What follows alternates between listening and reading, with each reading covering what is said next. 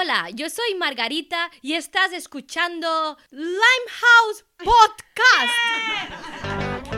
This is Paddy Ashdown, and you're listening to the Limehouse Podcast. What a good name that is. Hi, I'm Tom Brake, and this is the Limehouse Podcast. Hello, this is Nick Clegg, and you're listening to the Limehouse Podcast. I hope you enjoy it. Because I'm not persuaded by the case for war. This is what positive politics can do. Hello, and welcome back to the Limehouse Podcast, your liberal speakeasy. I don't know why I did that. I feel like it's a bit of fun, and I'm also perhaps making a pitch for being a continuity presenter on Radio 4. I just think that'd be quite cool. I think it's the next step. I think you'll agree with me that it's the next step for me in my life is to start introducing shows. Next up, Women's Hour. Although they wouldn't say next up, would they?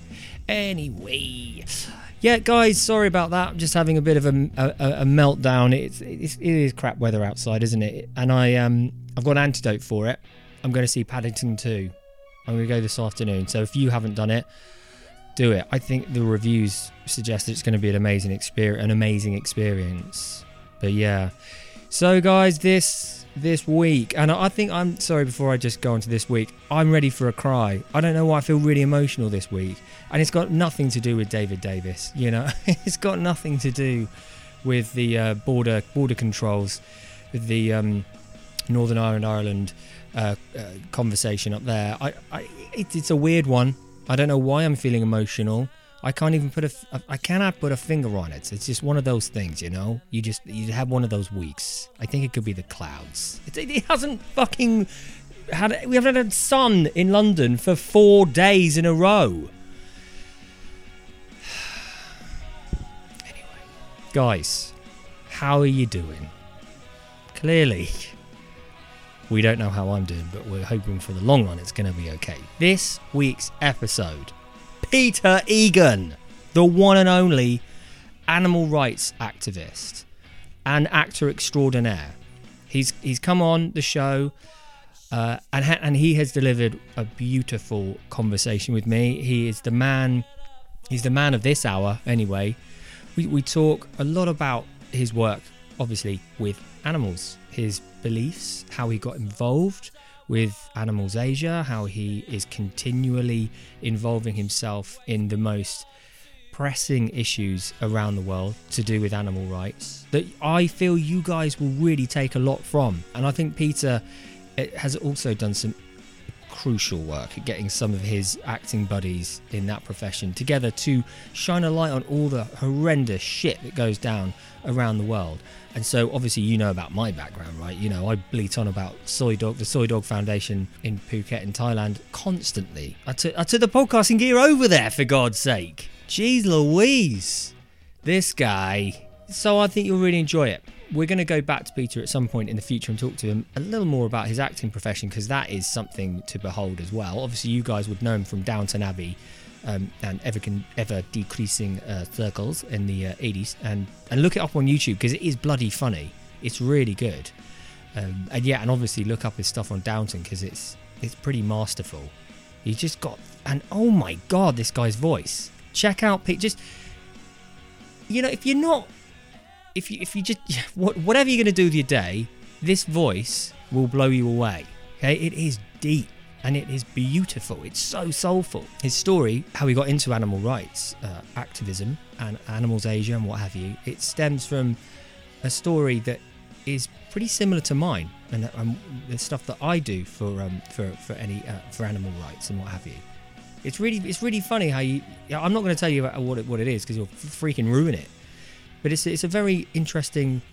It's a very interesting point that he makes. It doesn't have to be a bolt from the blue. It can literally be right on your doorstep. But anyway, hello, guys at Twitter. Not the people that run Twitter. I mean the people that are following us now on Twitter. So the last few people that have decided to follow us, I want to say hello to Lewis Colgan, Vanessa Robinson, Anne McKee, Kathy Stephen, and Matt Downey. Hello, you beautiful people. Thanks for the follow.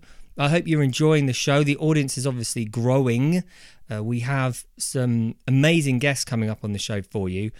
We've got David Runciman coming on, the head of politics, Cambridge University, Professor David Runciman, who is also involved with a fantastic political podcast called Talking Politics, which is intellectual and it is heavyweight, but so damn good. They get right to the grassroots of every issue. Their outtakes are the best in the world. And they had David Miliband on there the other day. So I listened to this interview the other day, and it was like mind-shiftingly good. It was really frank and fantastic conversation that he had. And it's well worth a listen. That's what I say. It's well worth listening. So David is coming on the show, and I'd like you to stick around for that one, and that's coming up, I think, next week, guys. Good Lord.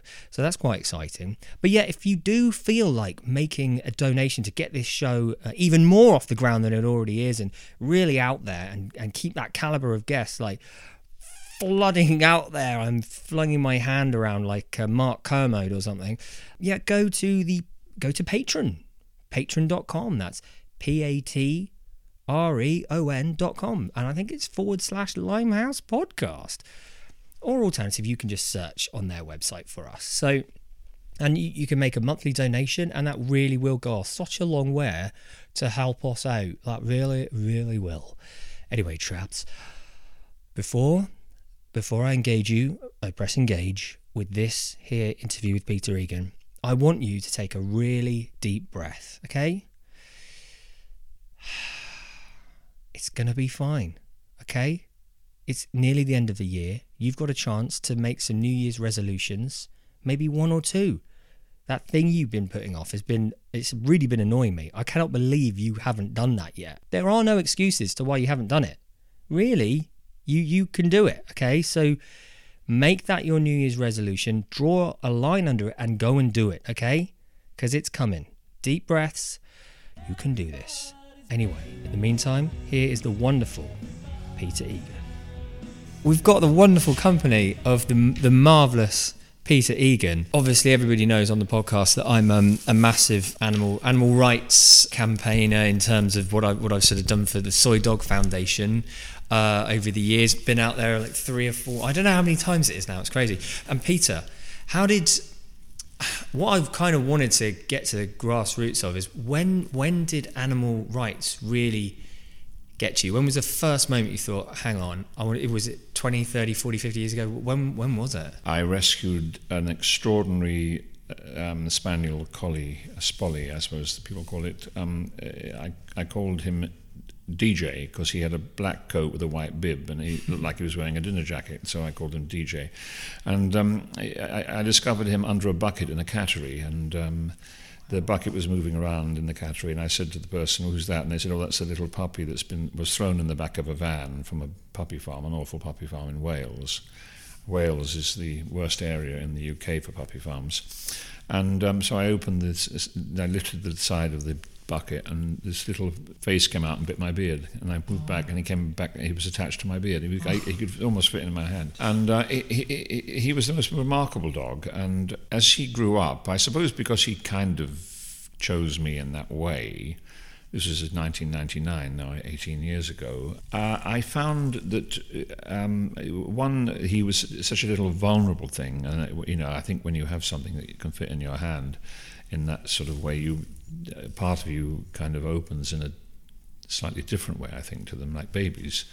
I found with DJ that as he started to grow and I would talk to him, great compliment for actors, he used to listen to me all the time. and I thought that was rather complimentary. But then I what I really found amazing is something, it was a bit like a kind of a thunderbolt. I suddenly found I would look in his eyes, and for some reason, this sounds vaguely romantic, I suppose, but why can't you be romantic about a dog?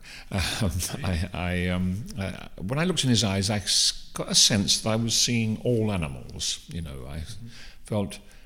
I became very aware of something which is vital to our being, which is the understanding of sentience in animals and, of course, compassion.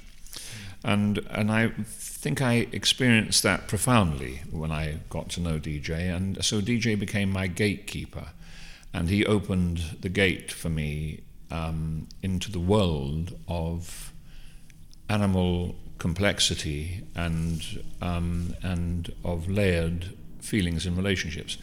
And from there, I then got very involved with a group then we moved from West London to North London, and we lived opposite the Heath, and I was always getting engaged with people on the Heath with their dogs, talking about their dogs and all that kind of, and I discovered about the rescues, and then I got involved with a charity, and we built the charity up, and we called it All Dogs Matter, and now it's a very significant London charity in North London, and we rehome over 300 dogs a year, which is rather remarkable. But DJ kind of opened the door to that journey, and then something significant attached to dogs happened to me.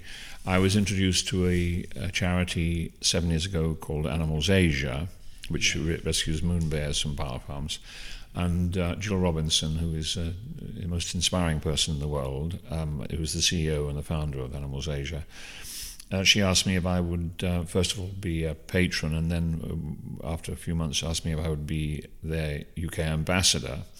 And I felt if I was going to be their UK ambassador, I should know more about what they're doing. So I went out to China, visited the sanctuary, and that was a totally life-changing experience. You talk about a bit why it was so life-changing? Firstly, moon bears can live in cages for up to 30 years. The cages they will be either born into or put into on capture or purchase will be a cage that is about a metre off the ground. So they will be standing on iron bars. They'll be in a cage in which, in most cases, they can barely move, they can't stretch, they can't turn around, as they call them crush cages. And they'll have bile extracted from their gallbladder on a daily basis, which the only thing I can think of in terms of pain that might give a clear image of that is, when you visit the dentist and the dentist drills into your root and hits a nerve without any painkiller, the sharp pain that you get from that, which is so profoundly disturbing. I think that having your bile extracted, it must be a bit like that. Learning a bit about the horror, visiting this sanctuary where there were 127 bears in the most extraordinary,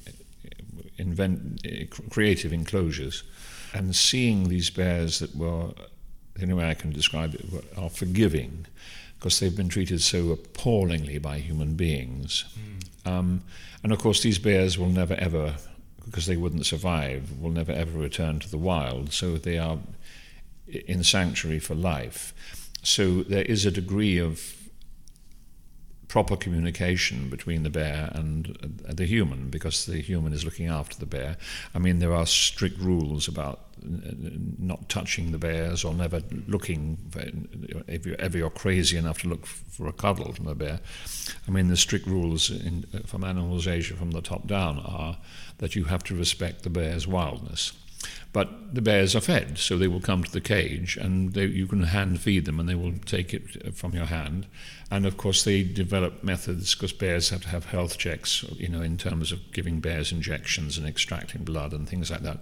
All extraordinary deft things that these wonderful people develop in order to make the bears' lives as comfortable and as creative and as close to having some form of refinement as possible.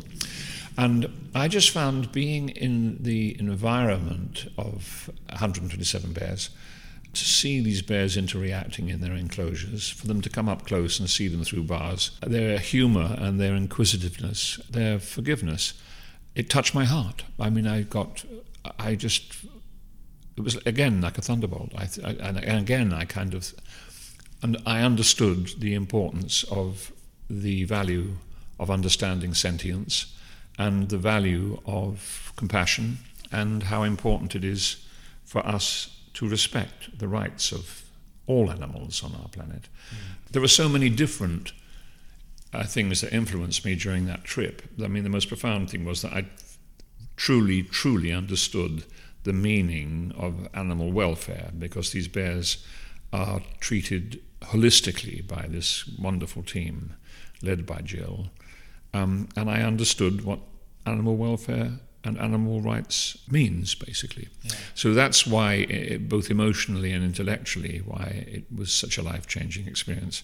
Sounds a bit kind of highfalutin, all of that. I mean, you could just say, I looked at the bear and I thought they looked lovely and I fell in love with them. But it was really much more layered than that. I do also, a lot of work supporting people who are against animal testing. And so you suddenly become aware that, and then when you go into canned hunting, any kind of hunting, fox hunting, industrialized slaughter, you become aware that we humans are consistently waging war on every species on this planet. We wage war on every single other species without question.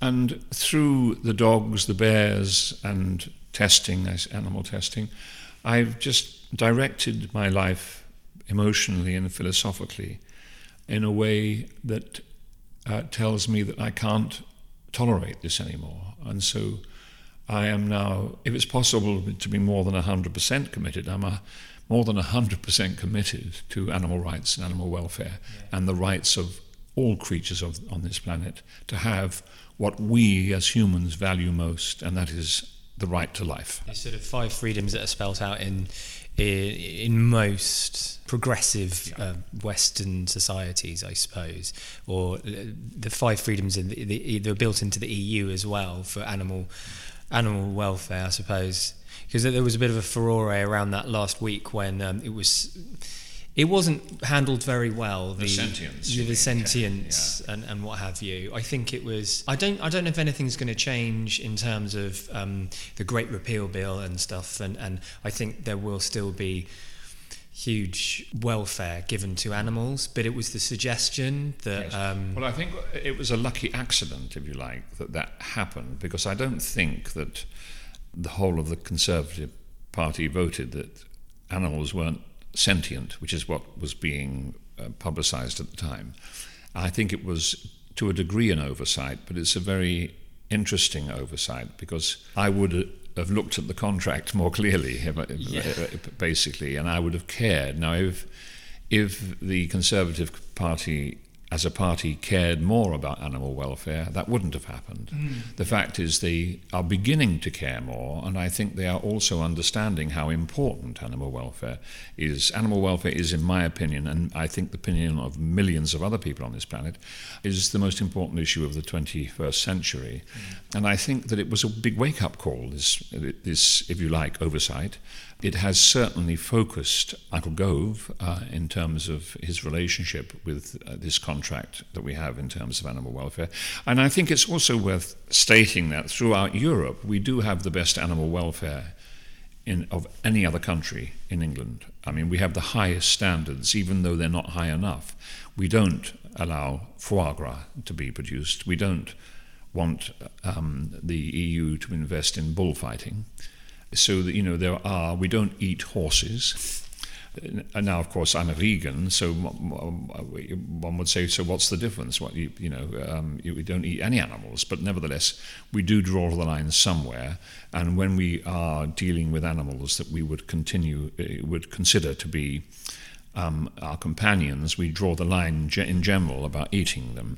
Now, in France, they don't do that. I mean, they love their dogs, but they eat their horses, so there are these contradictions. They have the most disgusting thing on the planet, I think, which is abusing poor ducks and geese to get fatty livers and produce disgusting foie gras. So, there are anomalies all the way down the line in terms of European anti-welfare, animal welfare, and how high the standards are here. I mean, we are fortunate now, I think, that we have the opportunity to really lock our animal welfare standards and raise them even higher. And hopefully we don't get into a situation which seemed to be happening a few weeks ago when Liam Neeson was in America. And we were talking about having chlorine-washed chicken and things like that, And we've really, really got to hang in there. Because I do think, accepting that we have huge problems here in terms of how we deal with animals, I do think that one of our greatest exports is animal welfare, and I think we should be proud of the fact that we do have high standards, even though they are not always policed. I did want to talk about the Soy Dog Foundation, because I think that's kind of what brought me into your radar, I don't know. And this is so funny, when we first had a phone call to set this up, I don't know what's wrong with me sometimes, how I don't realise or join the dots, but you created or were the mastermind behind the Soy Dog Foundation campaign, which brought together quite a few famous faces like Ricky Gervais and Judi Dench and what have you. That's right. That led me to see it and then go out to Soy Dog in the first place. Well, that's wonderful. Well, first I should say I was instrumental in drawing all those people together, which is a very fortunate side to my being in the profession I'm in. I knew most of those people, and I knew them all to be great animal lovers. So I was able to draw them into that campaign. But in fact, the campaign was created by Ella Todd. She designed the whole campaign and had the idea of I didn't know. Yes. Now that you know, very famous. It's very, very effective. So I was instrumental in certainly in getting that together. Yes, and I was very proud of that, and very proud of the effect it had, in that it forced the Thai government to introduce new animal welfare laws into the legislation. Well, we're here because of it. Indeed, absolutely, yes, absolutely, yeah. It's you can't get a better recommendation than that, can you? It's great. Exactly. And of course, Soy Dog do extraordinary good work in Thailand. I'm just recently, in fact, started a similar campaign for Indonesia, because they have a huge problem about. I mean, they have it throughout the whole of Southeast Asia. This terrible appetite for eating dogs. Between 30 and 50 million dogs a year are killed for slaughtered for food, and it's awful. Having said that, what is great is because of social media and also the various equivalents of Twitter throughout the world, messages get out very, very quickly. And what I'm learning is that the young in all of these countries, they are rejecting these old habits of, because a lot of things with dogs, apart from the fact they were cheap food to begin with, they're now very expensive food. Yeah. And also in many cases medically unsafe. They carry rabies and various other diseases. It's just funny, isn't it, how I mean, obviously, in an ideal world, you and I we'd be sat in a sort of incredibly less meat-dependent societies around the world. But it is funny how you do need the names and the faces and what have you to push these things. When Ricky Gervais tweets something, thousands upon thousands of people take notice. Yeah. I'd just like to say on that, I mean, I think Ricky Gervais is remarkable. And I think he is the single biggest voice for animal welfare in the world today. I mean, he has a massive following. And when you want, in the region of 25 million people to hear a message, he's the person to go to. He's remarkable. But not only is he remarkable in that he has that voice, he also has that commitment. I mean, he is a really, really committed animal lover and a believer in the rights of animals. He's a very admirable man. I had my head turned when I came back from my first trip to Thailand over at Soy Dog, and I watched a film called Earthlings. Oh yeah. And so some of the stuff in Earthlings, which is totally mind-blowingly cruel, actually opens. It was narrated by Joaquin Phoenix. Indeed, yeah. And it's a great film. It is a great film. It's in fact the film that turned me into being a vegan. Oh, well, there you go. They called it The Vegan Maker. Yeah. I mean, if you want to talk about it, that's fine. Well, I mean, I watched Earthlings, I think about 8 or 9 years ago. It shocks you to the centre of your being, the cruelty that it exposes in industrialised slaughter, in halal slaughter, in kosher slaughter, and in the everyday normal whatever slaughter it is you have in slaughterhouses that are neither of those, that are just non-religious based. I watched it in one sitting. I couldn't speak for 3 hours after it. I was so traumatized by what I'd seen. I was traumatized by the cruelty, the lack of respect, the greed and the indifference to these poor animals, all kinds of animals. And I said to myself then and there, I will never ever eat meat again, and I haven't. Change that again is a major, major life-changing experience for me. We don't have the right. We just don't have the right to do what we do to animals just for food. It is disgusting. Sometimes the truth really it's gets irresistible. you. Exactly. Yes, it is. I mean, it's extraordinary, that, isn't it? And they do those simple things stay with you. I mean, there were also very interesting images. I mean, I pick them up all the time, like Leonardo da Vinci saying 400 or 500 years ago, whenever it was, if you eat dead flesh, you turn your body into a coffin, and it's such a vivid image, that. Yeah. I mean, I think a lot of people are coming round to having at least less meat in their diet, which is something. It is, yeah. Well, I think that the message is getting out there that these big mega farms are not only destroying animals that produce the meat that they want to process in such abundance for people to eat, it's also destroying the environment in which the mega farms exist. Certainly the chicken farms in Mexico and places in America that are destroying both the land and the waterways. Plus the fact that as I'm sure you know it, but it takes 5 times the amount of grain to produce the equivalent in weight in meat. It takes a year's amount of water that you or I would use just in terms of our water intake for drinking and showering. It takes a year's average intake from a human to produce 1 kilo of meat. I mean, it's just ridiculous. So, we can't sustain this. And, of course, the big corporations that are producing this kind of meat, they want people to eat more and more and more meat. It's going to destroy the people. It's going to destroy the planet. And so I'm really very excited to see that there's a huge swing towards alternatives to meat in America. And I think people like Bill Gates and Richard Branson and many other billionaires are investing in, I think it's Memphis Meats. Have you heard of Memphis Meats? No. Memphis Meats used to be, I think, a mega animal flesh processing area, and it's now turned over entirely, I think, unless I've got this entirely wrong, but I remember reading it, turned over entirely to producing meat alternatives. Yeah. And I just find that very exciting. Also, I go to a lot of vegan events, and what thrills me about it is that there are so many young people, great young entrepreneurs who are really, really committed to getting away from everything to do with animals in terms of whether you wear them or eat them. Yeah. Well, it's sort of like the football teams or Lewis Hamilton, as you've got like Forest Green Rovers and absolutely, it's wonderful. It's great, isn't it? I mean, even if it's not necessarily their heart and soul in terms of looking into an animal's eyes, etc., like we've expressed, it's still a step in the right direction. It certainly is. I really don't mind whether you do it dietary or ethically. You say you're 110% into this now. Now, but you have been for a while. I mean, I'm sort of at a strange time in my life where I realise that I'm 71, so I have, how many good years have I got? I mean, I could have 10 good years. So I could be more. But it could be 110. Could be 110, but I doubt it. But it could be less, and I don't want to waste any time. So if I don't contribute to what I care about, certainly 3 or 4 times a day in terms of messaging or problem solving or asking questions, or if I don't do that, I feel I've wasted my day. Yeah. Do you feel like it's sort of like life has become very narrowed down into sort of focus now? Yes, totally. Yeah. Yeah, totally. I mean, I don't want to waste my time, doing all the things that I wasted my time with in the past.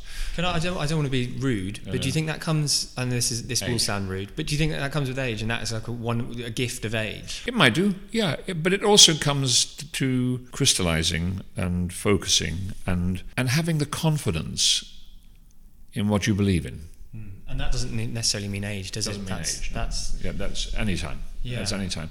I mean, what happens, I think, with age is that you might get the time.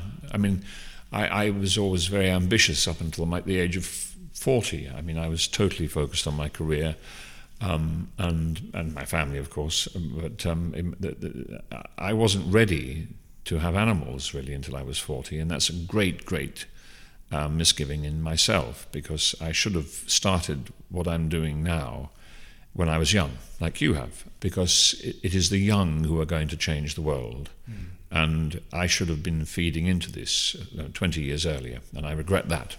Well, I don't know. I think the amount you do now is kind of making up for about 15 lifetimes worth of people, or more than that. Well, I suppose we all choose what is important to us, or respond to what we think is important to us. I mean, there are so many different influences in our lives.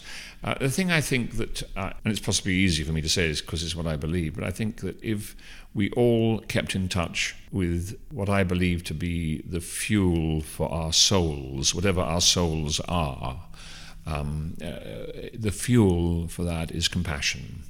And what informs compassion is understanding other people's points of view, is empathy, is seeing other people's right, not to have aggressive or violent positions, but to have a creative and a fulfilled life.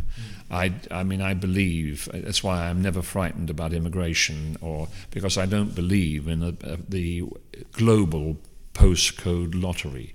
I don't see why, because some poor soul has been born in a desert in Africa, has to stay there and can't try and feed their family and improve their lives by moving to another country. I think everyone has the right. I think we are all earthlings, single and individual members of this planet, and we all share this planet.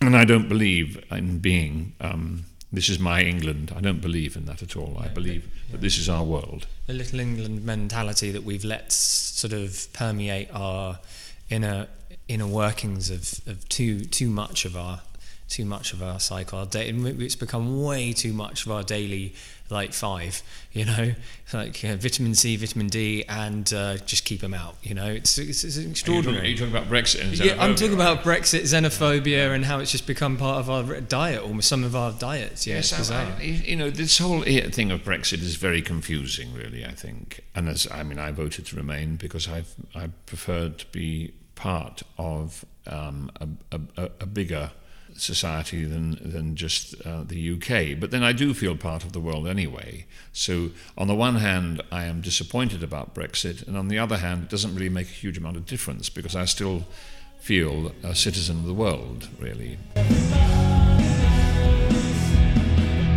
Hey guys, welcome back. That was something. I really felt that one right deep down in my soul. Beautiful sentiment from Peter there. If we all just kept in touch with the inner fuel of our souls, which is compassion, we'd probably be in a better place. I think that these sentiments are fantastic, and I hope to get Peter back on the show to underline these things a little more, because I felt like we could have gone on for another 2 or 3 days just talking about his interests and where they come from, and I do get the feeling like when you're with really amazing people, really genuinely amazing people, you feel their genuine heartbeat. What's really behind that whole process, their thought process, the way they choose to live their life. It's not just bullshit. It's not just for the camera. It's not just to make themselves feel better. In this day and age, let's face it, that is freaking easy, right? We all just go on Twitter, or we go on Facebook, and we share something, we tweet something that's so horrible that's happening to animals around the world, and then we forget about it. I think what Peter's chosen to do with his life is incredible, and it's almost not laughable, but it's so sweet of him to suggest that he feels a slight sense of shame that he hasn't done enough, that he's only just now sort of over the past few years really sort of concentrated heavily on it, even though he's been doing it for a lot longer than that. But he's really decided to give up acting and turn all his focus onto it now. It's like, God, why would he feel? It's so sweet of him to feel like that. But I think there are a lot of us out there, particularly some of I know listeners like Tom Turtle or Steve Little, people like that who do give a shit about animal welfare, and people that listen to this show on a regular basis and will have something from that. Get something from this week's episode, and that's why I wanted to bring it to you. Bring a beautiful soul right into your eye line, just why not? And I'm really glad we brought Peter on the show for you this week, and I hope it sheds a little bit of light on some issues. But, you know, moon bears, obviously the disgraceful treatment around the world. I mean, it's another thing. There are just so many problems that are being completely ignored by Brexit. You know, we do have people like William Hague who are doing wonderful things for animal welfare around the world. He does do great things for rhinos and elephants, and that's obviously the power of Parliament, that organisations around the world can come to our beautiful, sovereign, fantastic powerhouse of democracy and go, man alive, these animals are being treated like shit in this X, Y and Z zoo in Indonesia or something, and the powers that be in this country can use their political influence to have a change in effect. It's fantastic that can happen. And why is that possible? Because we have people like Peter Egan out there who have compassion and a profound sense of duty, the ability to be able to converse with MPs, with ministers, with people like you and me, all on one level, by just being and sound like a human being. Yeah, I hope you enjoyed it, and I hope that you're able to sort of perhaps be a little bit more active in and doing good in the world, perhaps, and trying to be more in touch with your compassionate side. And that can just be to each other, right?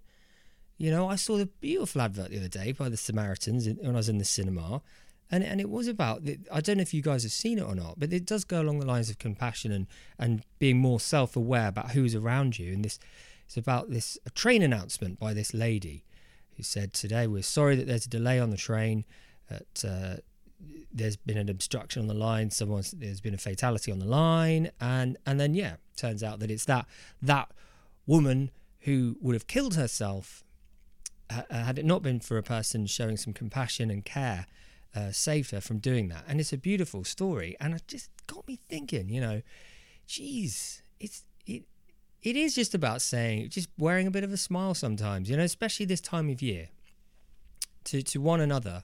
And I think obviously then extending it to the creatures of this world, that we are really, really in danger of wiping out some of the most beautiful species on this planet. And I'm glad that Peter was able to highlight the moon bears for you as well as the plight of Animals Asia in general, the plight of all the animals that they look after and highlight. And obviously, the Soy Dog Foundation, because hey, here at the Limehouse, we got 2 soy dogs. One new one, Arlo. What a legend. Say hello to Arlo, everybody. He's not in the room at the moment. I've set him downstairs because he's got muddy paws. Little bastard. Anyway, guys, that is the end of this week. And it's coming up to Christmas, so that's probably why I'm getting all schmaltzy. And I'm off to see Paddington 2. I hope you're off to follow Peter on Twitter. You can do that at Peter Egan 6. You can check out, if you check out Animals Asia, what they're up to, that'd be fantastic. And obviously the Soy Dog Foundation, that'd be great. And if you feel like looking us up on Twitter, you can. That's at Limehouse Pod. And we're also on Facebook. And we do have a website as well. That's the limehousepodcast.com. Wowzers. And I hope you enjoyed Nick Clegg, the chat I had with Nick. And if you feel like giving that a share and this week's episode a share, hey, please do. I ain't going to stop you. I'm not. Go and do it. Get that finger out, get that thumb out, and start sharing it, okay? Okay, mama. Right, I'll see you soon. Bye-bye.